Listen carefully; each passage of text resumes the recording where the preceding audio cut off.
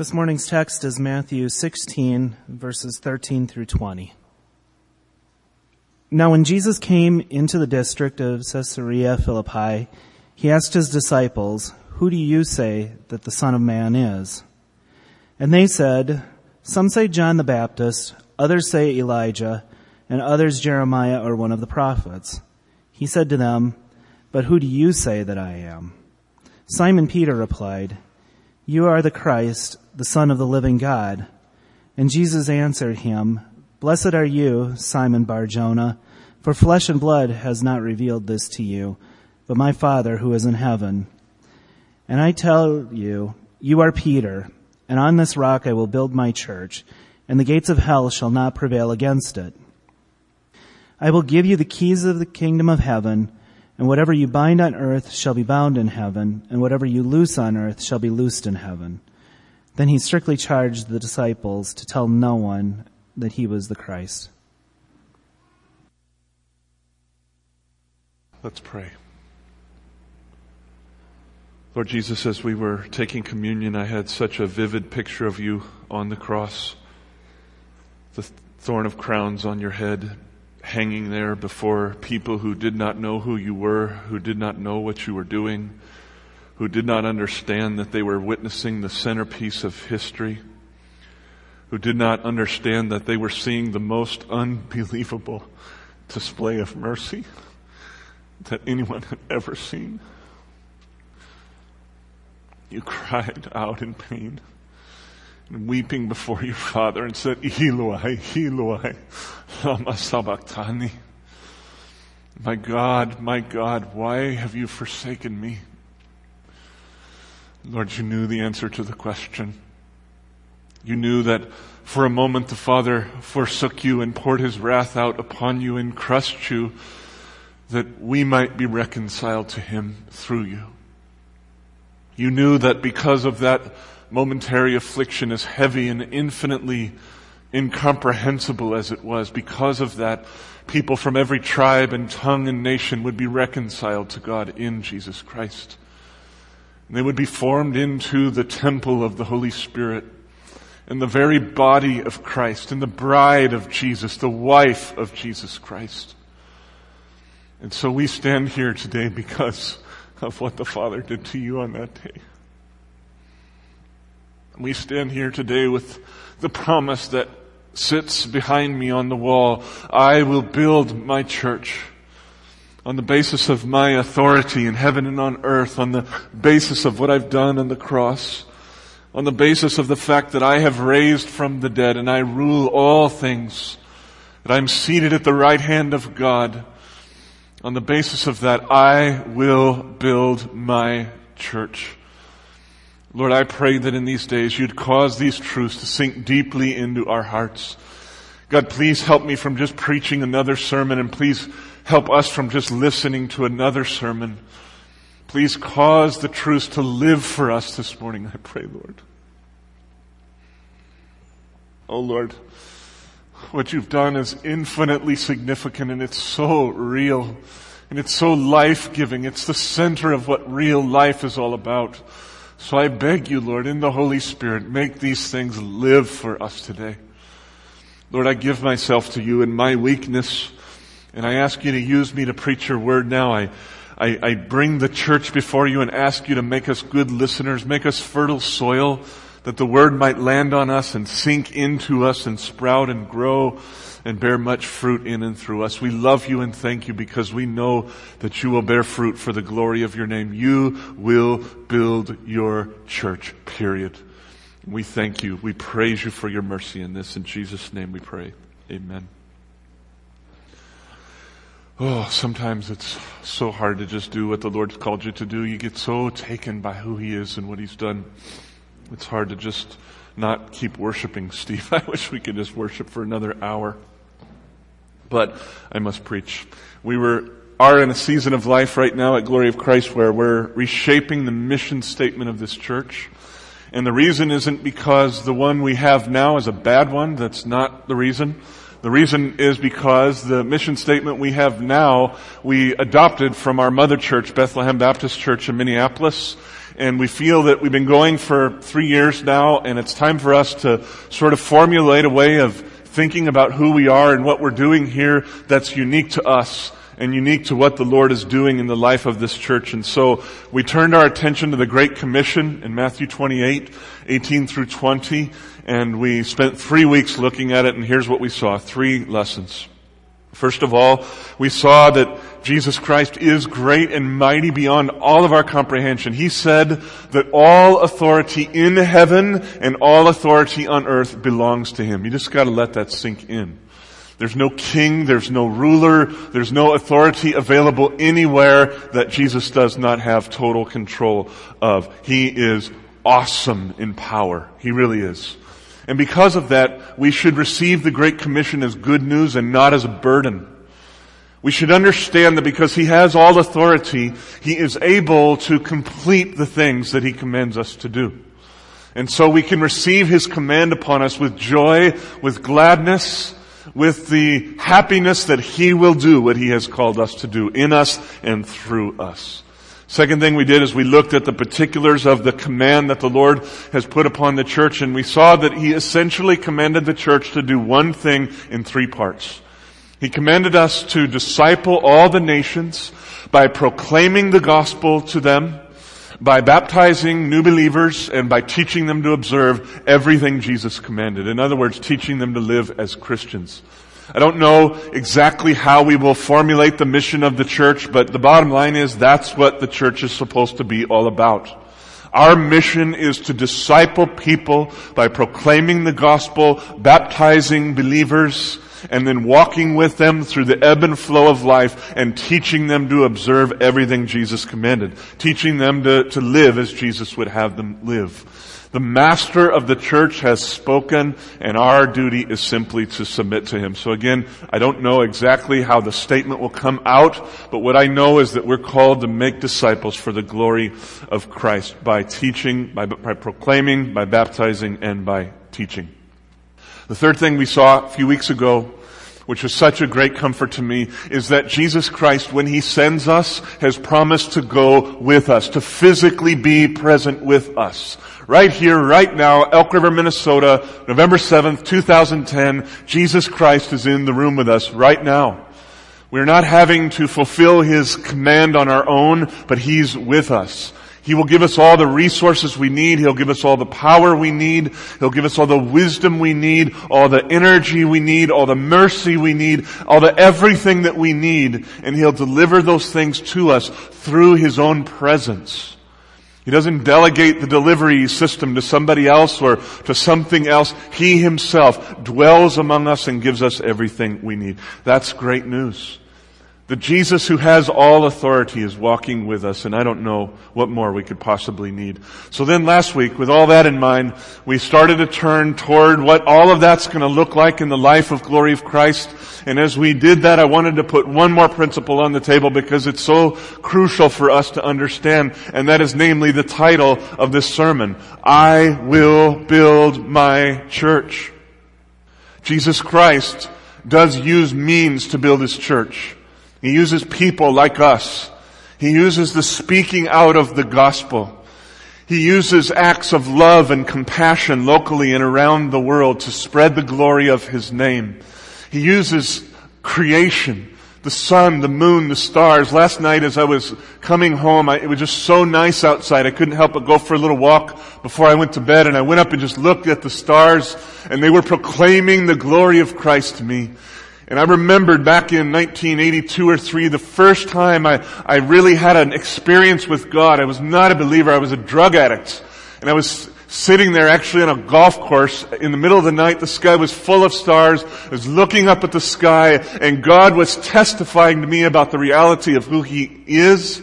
And something in my heart said, all that could not have just happened. It couldn't have just happened. Somebody had to do that. And it was probably 3 years later before I believed in Jesus, but that was my first move toward Christ. So He does use means like creation, like the forces of nature to build His church. He does use circumstances in people's lives. For some of us, He had to bring us to the absolute bottom of the barrel where we had no other hope but to look up and cry out to God. He will use all kinds of things, but at the end of the day, we need to let the truth sink into our hearts that He Himself is building the church. Jesus, the great and mighty one who emptied Himself and died on the cross for us and rose again from the dead and sits at the right hand of the Father, is literally working among us right now to build His church. Oh, how I pray that the Lord will allow this to sink into our hearts. There are 3 implications of this I want to point out very quickly, and then I'll move on with the sermon for this week. First of all, is that since Jesus is building His church, it means the church will last forever. Forever. Now, we formed a corporation a few years ago, a 501c3 nonprofit corporation called Glory of Christ. There may come a day where that corporation dissolves, but the spiritual building Jesus is building in us and through us right now will remain forever. Forever. So many of the things that we work on in our lives are just fading. They might last for a season, they may impact someone's life for a day, but they fade away. Even the greatest empires of the world. A year or so ago, I had a privilege of going with John Anderson to Rome and to Athens, and I looked at the ruins of the 2 greatest cultures this world has ever known, probably. And they're just that now. They're ruins. They were great for hundreds of years, but they're ruins now. We have to let it sink in that what God is doing right in this room, in us and through us and among us, will last forever. Forever. His work here is eternal. That's an amazing thing to think about. It's an amazing thing to let sink in. As you labor in His church, your labor is an eternal labor. That's the point. You're working on things when you work on the church that will last forever. You want a sense of purpose in life? Work on things that will last forever. And that is the house that the Lord is building. And the house He's building is His church, both here and around the world. Second thing that this means to me is that since Jesus is building the church and it's going to last forever, we can relax. We can just relax. You know what our job is? Our job as a people, individuals, and a church as a whole is simply to surrender to the Master. That's it. We don't have to be the grand designers. We don't have to have all the gifts, all the prowess, all the charisma, all the ideas, all the resources, fancy buildings, programs, all that. We don't need it. He may give us those things, but what we simply need to do is surrender to the Master. He knows what He's doing. He really knows how to build a church. And so our part is simply to relax and surrender. Finally, since Jesus is building the church, at the end of the day, He alone gets the glory for the church. No pastor, no leader, no participant in the ministry, no wise person, man or woman, no one with powers of healing or prophecy or anything will be able to stand up in the last day and take credit for what Jesus Christ has done. Nobody. And you know what? When we get to heaven, we won't want to. We won't want to. When we get to heaven and we see what Christ has done among us and how He did it and why He did it, the cry of our heart will be, along with the angels, Lord Jesus Christ, You alone are worthy of glory and honor and praise and power and wisdom and might forever. You alone get the glory because You alone built the church. Hallelujah. Amen. Oh, how I pray that this will sink into our hearts and minds as we roll up our sleeves in the coming days and work really hard to push this church into the next phase that the Lord has for us. He is doing it in us. He will use us, but He is doing it in us for the glory of His name. So, on the basis of His great authority and with the promise of His presence, Jesus has commanded us to disciple the nations by proclaiming the gospel, by baptizing believers, and by teaching them all He commanded. That's the mission of the church. So I've been praying lately and asking the Lord on prayer walks and such. I've just been asking Him, Lord, would You give me a glimpse into what You see happening in the next 5 years, 10 years, 20 years, as we work together as a people to fulfill the great commission You have for us here. Would You help me to see a glimpse? And I do believe that He's opened my eyes to some extent, and what I've seen has very little to do with buildings and budgets and staff and the numbers of the church. Those things have their place, but as I've prayed, honestly, it's just not what's come to my mind. But as I have prayed, the Lord has given me a glimpse, and I don't know what else to call it but that. I just feel like I'm seeing a glimpse of a people who are truly enthralled with God. Years ago, we came up with a statement based on 1 Peter 2:9, and it really describes what the Lord has been helping me to see in the last couple of weeks as I prayed. The statement went like this: we see a people of God enthralled with the glory of God, proclaiming the excellencies of God among the nations. So to make that a little simpler, what I see as I close my eyes and pray is a people who are genuinely in love with their God. Who are genuinely in love with their Father. It's not a put on. They're genuinely thrilled with who He is, preoccupied by who He is. Imperfect people, to be sure. But people who are growing in their sense of who God is, people who are growing in their passion to know Him as He is, to seek Him, to have fellowship with Him. And because they're genuinely thrilled with God, genuinely in love with God, if you will, they eagerly sing to Him. They eagerly cling to His Word by reading it, and memorizing it, and obeying it, speaking it into each other's lives. They eagerly learn, seek to grow in the grace and knowledge of Christ. They eagerly love one another through community groups or whatever. They eagerly share the gospel with people who don't believe, not because they have to, but because it's the passion of their heart. They're thrilled with God, and they live horizontal lives that make sense because of that. It's what I see when I pray. I know that that's got to sound kind of abstract, like hard to get your hands on. Maybe to some of you it feels overly idealistic, but in my heart it doesn't feel idealistic. And I want you to know that as one of your pastors who loves you very much, pray for you all the time. I love you with the love of Jesus Christ. As I pray about our future together, what I see is not the external things like buildings and budgets, but I see who Jesus is forming us to be as a people. And I think what He wants us to be is a people who are thrilled with Him and willing to submit to Him in all of our lives. It's really that simple. A people of God, enthralled with the glory of God, proclaiming the excellencies of God among the nations. A lot of details involved in the life of a church, but it comes down to the simplicity of love. That's it. We're just in love with the Father and willing to submit to Him. Now, over the next couple of weeks, what I want to do is I want to lay out some practical things that the elders are thinking it will take to bring this vision about. Some of you, as you hear what I have to say today and next week, will probably think to yourself that what I'm going to say would be better suited to a business meeting than a Sunday worship service. But all three of us elders feel like it would be good to lay out before you, like in really practical details, like here's what we're working on and here's why we're working on it. Because over the last few years, we've been really clear with each other about what we're up to and why, but we don't feel like we've been really clear with the church about what we've been up to and why. And so we feel like since we knew what we were doing, but we didn't tell you what we were doing, you were left wondering if we knew what we were doing. And so this Sunday and next Sunday is a part of an effort to improve our communication with you. And to let you know how we're thinking about building this church. It's a lot, Greg, or whoever else is a builder here, like building a house. You gotta build it one piece at a time. You can't build the whole thing all at once. So I kind of want to lay out the architecture this morning and let you know what we're working on and why, and invite you into prayer, and invite you to roll up your sleeves with us and go to work for the glory of His name.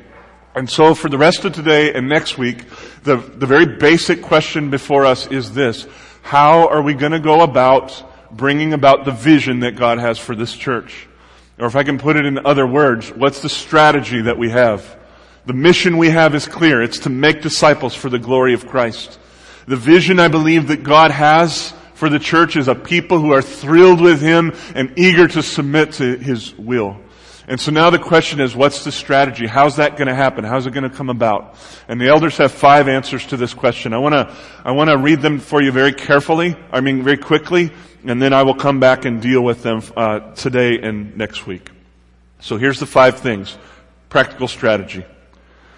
First of all, we need to continue to develop a strong and consistent worship service wherein the glory of Christ is highly exalted and wherein the presence of Christ is there to meet with His people.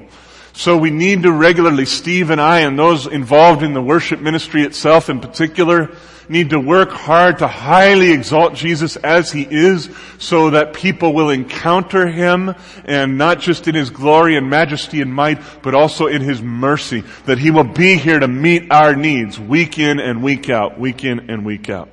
Number 2, We need to develop a strong community structure so that each member and attender of the church will have the opportunity to learn what it means to practice the one another's of the Scripture, to live in koinonia together. We spent 5 months talking about this stuff. And now it's time for us to build the structure of koinonia in the life of the church, learning what it means to love one another. So first, a worship service. Second, we need a strong koinonia structure, a community group structure. Number 3, we need to develop a structure through which we can teach the life-giving truths of the faith and work with one another to put them into practice. So we started this little thing called the School of Ministry. It's slowly moving along, and I'll talk to you more probably next week about what the plans are for the future. But the idea is that in order to really be a people of God, we have to have minds that are being transformed by the Word of God. So we need some venue where we can seriously teach the practical truths of the faith that really shape our lives and mean the most to us.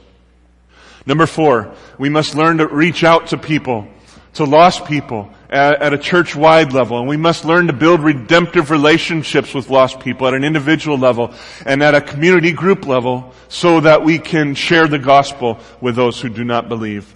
And then finally, number 5, each of us must grow in personal love and devotion for Christ. So I say to you again that Jesus Christ is building His church, but He uses very practical, on-the-ground, rubber-meets-the-road things.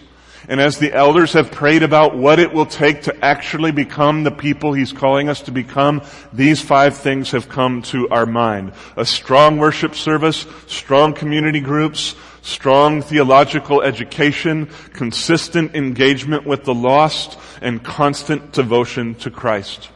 We believe that if we did these things well, we would be a people that would be carrying out the Great Commission. We would be a people enthralled with the glory of God, proclaiming the excellencies of God among the nations. And so within that larger context, I want to talk with you today about the worship service and how we're thinking about this and what we're up to right now. Just real practical stuff that we're doing. The next week, I want to come back and talk to you mainly about community groups. We're making progress there, but I want to let you know exactly how we're thinking and exactly where we're at and exactly where we're going. So next week I'll spend the whole sermon basically dealing with that, and then I'll quickly touch on the other 3 things. Because right now, the main thing we're working on is the worship service and the community groups. The other stuff is very important, but it's all in due time. So right now we're putting a lot of energy into these 2 things, and I want to talk to you about those things. So, about the worship service. A couple months ago now, I think it's been, Steve, that you and I went down to Marina on St. Croix and had a couple days where we just meditated on the nature of the worship ministry here. And we articulated the conversations that we have like this. Here was the aim of worship, and I think I put this up there. The aim of worship is to exalt the glory of God in the eyes of His people that they might see, sing, seek, and submit to Him. The aim of worship and the aim of this worship service is to exalt the glory of God in the eyes of His people that they might see Him, sing to Him, seek Him, and submit to Him. So let me just say a few things about this. First of all, the foundation of all true worship is the sight of God. We can sing songs, we can go through a lot of motions, but what evokes true worship in the heart of a worshiper is when they see something of Jesus Christ. Today as we were singing, and then especially as we took communion, beloved, I really feel like Jesus just unveiled my eyes and revealed Himself to me. I really felt like I could see Jesus hanging on the cross. And at that moment, true worship was evoked in my heart because I encountered Jesus as He is. Not as a figure we talk about in church, but I encountered Him as He is. And I think all true worship happens that way. It begins with the sight of God. So that's part of what we're up to here. We want to help people see, week in and week out, see something of the glory and greatness of Christ. Second thing, the sight of the glory of God in the face of Christ does evoke response in the heart of a true worshiper. You can't just see Jesus and do nothing and say nothing. Now I understand we're Northerners, we're Scandinavians. I'm Irish, but most of all we're Scandinavians in this room. We're quiet, we're reserved. We're not very expressive. There's very little chance of a Pentecostal awakening breaking out in this church, right? I doubt that many of you have felt threatened by the possibility of a great thing like that happening here in this church. We're reserved people, and that's okay. God has made different people to be different ways. Some of us express our praise in loud ways. Others of us are quiet and still like a stream, and that's okay. God created it all. But the point I'm making is that somehow or other, whatever it looks like externally, God, when we catch the sight of God, it evokes response in us. It evokes affections in us. It evokes praise to Him in some way, shape, or form. And that's why we say our aim is to exalt the glory of God that we might see Him and then sing to Him. Third thing, the purpose of this kind of heartfelt expression and experience of God is that each of us, Sunday after Sunday, would come to church and feel impassioned to have now a more passionate heart after God. So we're not just trying to have an emotional experience here in church. We're trying to encounter God that on Monday, Tuesday, Wednesday, Thursday, Friday, and Saturday, we would be inspired to seek hard after God. And then finally, this leads to what I think is the pinnacle of worship, and that is submission. All true seeking after God ends up in submission to God. Because when you seek God and you find Him and He shares His wisdom for your life, the true worshiper will say, "Yes, Father, I will do as you command. My delight is your command." And so the ultimate goal of this worship service is to exalt the glory of Christ in the eyes of His people, that they might live a life of submission to Him. So if I could just state the aim again. The aim of this worship service is to exalt Christ as high as we can, that His people might see Him, sing to Him, seek Him, and submit to Him. Our desire for Sunday morning worship is not simply to provide moving worship experiences, although I hope that they will be moving, but it's not a superficial aim. Our aim in worship is to provide the possibility of life-transforming worship experiences. You know, in 2 Corinthians 3 and 4, it says that that's how we change. The way we change is by coming into contact with the presence of Jesus Christ. It says that as you behold the glory of God in the face of Christ, you are changed. It's actually the word metamorphosis, from one degree of glory to another. You're slowly changed into the image of Christ as you encounter the presence of Christ. And so we don't have an idealistic vision that every single Sunday everyone's going to walk into the worship service and be instantly and completely transformed. That's not what I'm saying. But what I am saying is that by 1 degree at a time, that every single Sunday the goal of this worship service is to provide a potentially life-transforming, life-shaping experience. I have been shaped this morning because I encountered Jesus Christ sitting in my chair right over there. It touched me very deeply. And because of that, I will be changed. I will be changed. And so I don't want to come off sounding overly idealistic. I just want us to understand every time we come into the presence of our Father, the potential for transformation is there, and that's what we are about. Now, in every sermon I've ever heard, I've had at least 1 or 2 or 3 times where I've drifted, my mind has drifted, and I'm sure there's some of you drifting right now. I want to call everybody back from the drift for a second, because what I'm about to say right now is just really important because it affects a lot of you. There are a lot of hands actually involved in making this worship service happen. From setting things up, running all the wires, setting up the music, practicing the music, doing all this stuff, setting up the tables, singing, preaching, teaching, agape meals, all that. There's a lot of us involved. So I really want us to hear this. Every single act involved in setting up the worship service is itself an act of worship.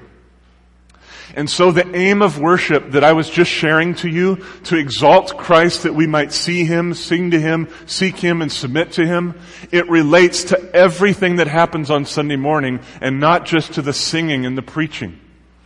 What I just said relates to the setting up. It relates to putting those tables together out there and keeping them as they ought to be. It relates to greeting and ushering. It relates to setting up all the wires. It relates to practicing the music. It relates to our fellowship. It relates to later in the morning here, we're going to go eat together. It relates to that. It relates to cleaning up. It relates to praying together. It relates to the singing and the preaching. It relates to everything. To everything. If you have any part at all in helping us to pull off this worship service, your aim is the same as ours. To exalt the glory of Christ, that others might see Him for who He is and worship Him. You can set up chairs to the glory of Jesus Christ. What about when you're setting them up to pray over every chair? You know, the Lord knows everyone who's going to sit in every single space. What about, you could make it an act of worship by praying. What about when you're setting up the tables to pray for the people who will go there, that they would be blessed and helped and all of that? Beloved, as people see the way that we're doing what we're doing, it has the potential of evoking worship even when we're just setting the place up.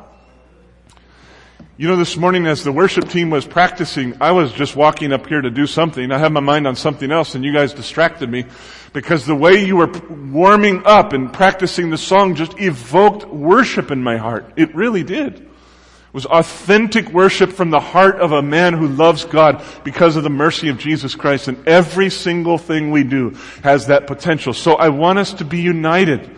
The point of what we're doing here on Sunday morning, Sunday in and Sunday out, is not just to have a service and play church. That's not what we're doing. Our aim as a people is to exalt our Father, that people might see Him for who He is and worship Him. That's what we're up to. That's what our aim is. That's what our purpose is. And I pray that the Lord will help that to sink deeply into our hearts. Now, that's a vision statement, I suppose, about what this worship service is about. Now I'm going to get down to the nitty-gritty and tell you some just practical things we're working on right now. There are 4 particular things that we're trying to improve to help this worship service be better and better and to accomplish that aim that I just said. And these are things besides the fact that Steve is always working to improve and I'm always working to improve as much as I possibly can. These are just practical things, 4 things.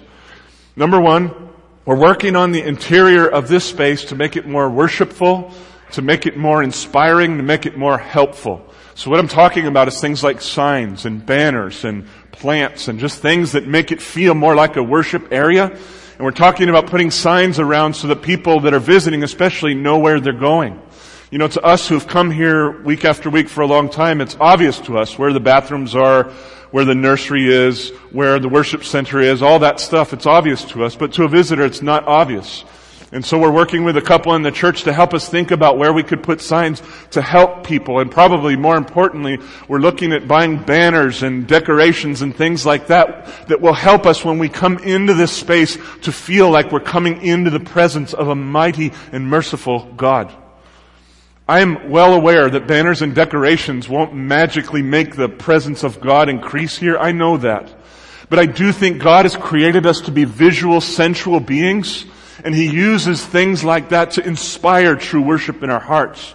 Maybe you walk in on a Sunday morning and you see a banner that exalts His glory and you remember, oh yeah, the reason I'm here this morning is to worship a great and mighty God. And you can let go of the concerns of the morning. And so we're going to work on some superficial things, if you will, but I want you to understand the reason is that we want the sense of worship to increase in this space. If you're a creative person, you love working on things like that, please talk to me because we certainly need your help. Another thing that we're going to be doing is taking those tables out there. We right now have an information table and a missions table, a book table, and a coffee table, I suppose you would say. We're working on making all those things really better, a lot better. Going to add a couple tables and then bring them into this space and line them up against this wall right here. They'll all have matching tablecloths. They'll all have signs so each table is clear like what the tables are. And here's kind of what we're envisioning. In the pole position over there, we're envisioning a welcome table that would have sort of welcome bags there for visitors. There'll be some gifts and stuff like that we can give out to brand new people. There'll be one of those scrolling picture things, you know, those picture frames that scroll digital pictures so people can see who we are and get a feel for what our church is about. There'll be some big level mission and vision stuff on that church for the sake of visitors. Right next to it will be a table with information about the specific ministries of the church and current events that are going on in the church and ways for people to plug into the life of the church. And then we'll have a resource table with books and all of that. We'll have the missions table. We'll have a family discipleship table and a community groups table eventually. Now, I know that might sound like a lot, but I promise you that as we begin to build the vision of what we have over there, I think you're going to see that it's going to look nice. I think it's going to inspire people to go over there. We noticed that after the service, almost everybody just hangs out in this room rather than going out there. So we thought, why not put the information in this room? And I think it will inspire people to go over there, and it will especially help visitors to understand and plug into the life of this church, which is really important. And one other thing we're going to do is station a person at the welcome table and the info table so that when visitors or newer people go over there, they'll actually have somebody to interact with and ask questions, and that person can help them get plugged in, which will, by the way, also free me up to stay up here and to pray with people or to hear concerns or to do the stuff that pastors do after a sermon. So that's kind of the vision of that. After we get done working on Henke, and there's more details there, but that's just kind of basically what we're up to. The next thing that we want to do is to get our website in order, simply because it's a really important communication tool in our day. I have a friend who builds websites for churches out in California, and he told me that over 90% of Christians who are looking for a church first go to the website of a church to check it out before they ever visit the church. Over 90%. And so that means that our website really needs to reflect what we want it to reflect. And it's been there and it's been decent, but we really want to put a lot of energy into it and make it great. Really make it reflective, make it useful, make it all that we think that it can be for the glory of Christ. After that, we're going to work on exterior signage and do a lot better job of putting signs along Main Street and Proctor and maybe even out at Highway 10 to guide people into the worship area here. We want people to be able to find us. Believe it or not, we've had situations where people tried to get to us and couldn't figure out where we were, so they didn't come to worship. I know if you live in Elk River, if you just say Henke, everybody knows where you're talking about. But if you're outside of Elk River, people don't know. And so we've realized that we need to help people find us if we're going to reach more people for the glory of Jesus. So we'll be working on signage, have our website proudly displayed there. And then finally, after that, we want to work on a long-term strategy for advertising, for getting word out to the community that this church is here. I would bet you, we've been here for 3 years, I would bet you that 50-60% of Elk River, maybe more, doesn't even know that the church is here. And so we need to honor our theological convictions and the way we think about life at church. But at some point, we need to sow more seeds into the community if we're going to reap a harvest. Now, beloved, as I said earlier, all of these practical things, these external improvements, they're not just about impressing people or being more commercially appealing or anything like that. Rather, they're simply about helping us exalt the things that are truly valuable to us. We want this worship space to feel worshipful because we love God. We believe that He's truly great, that He's truly glorious, that He's truly gracious.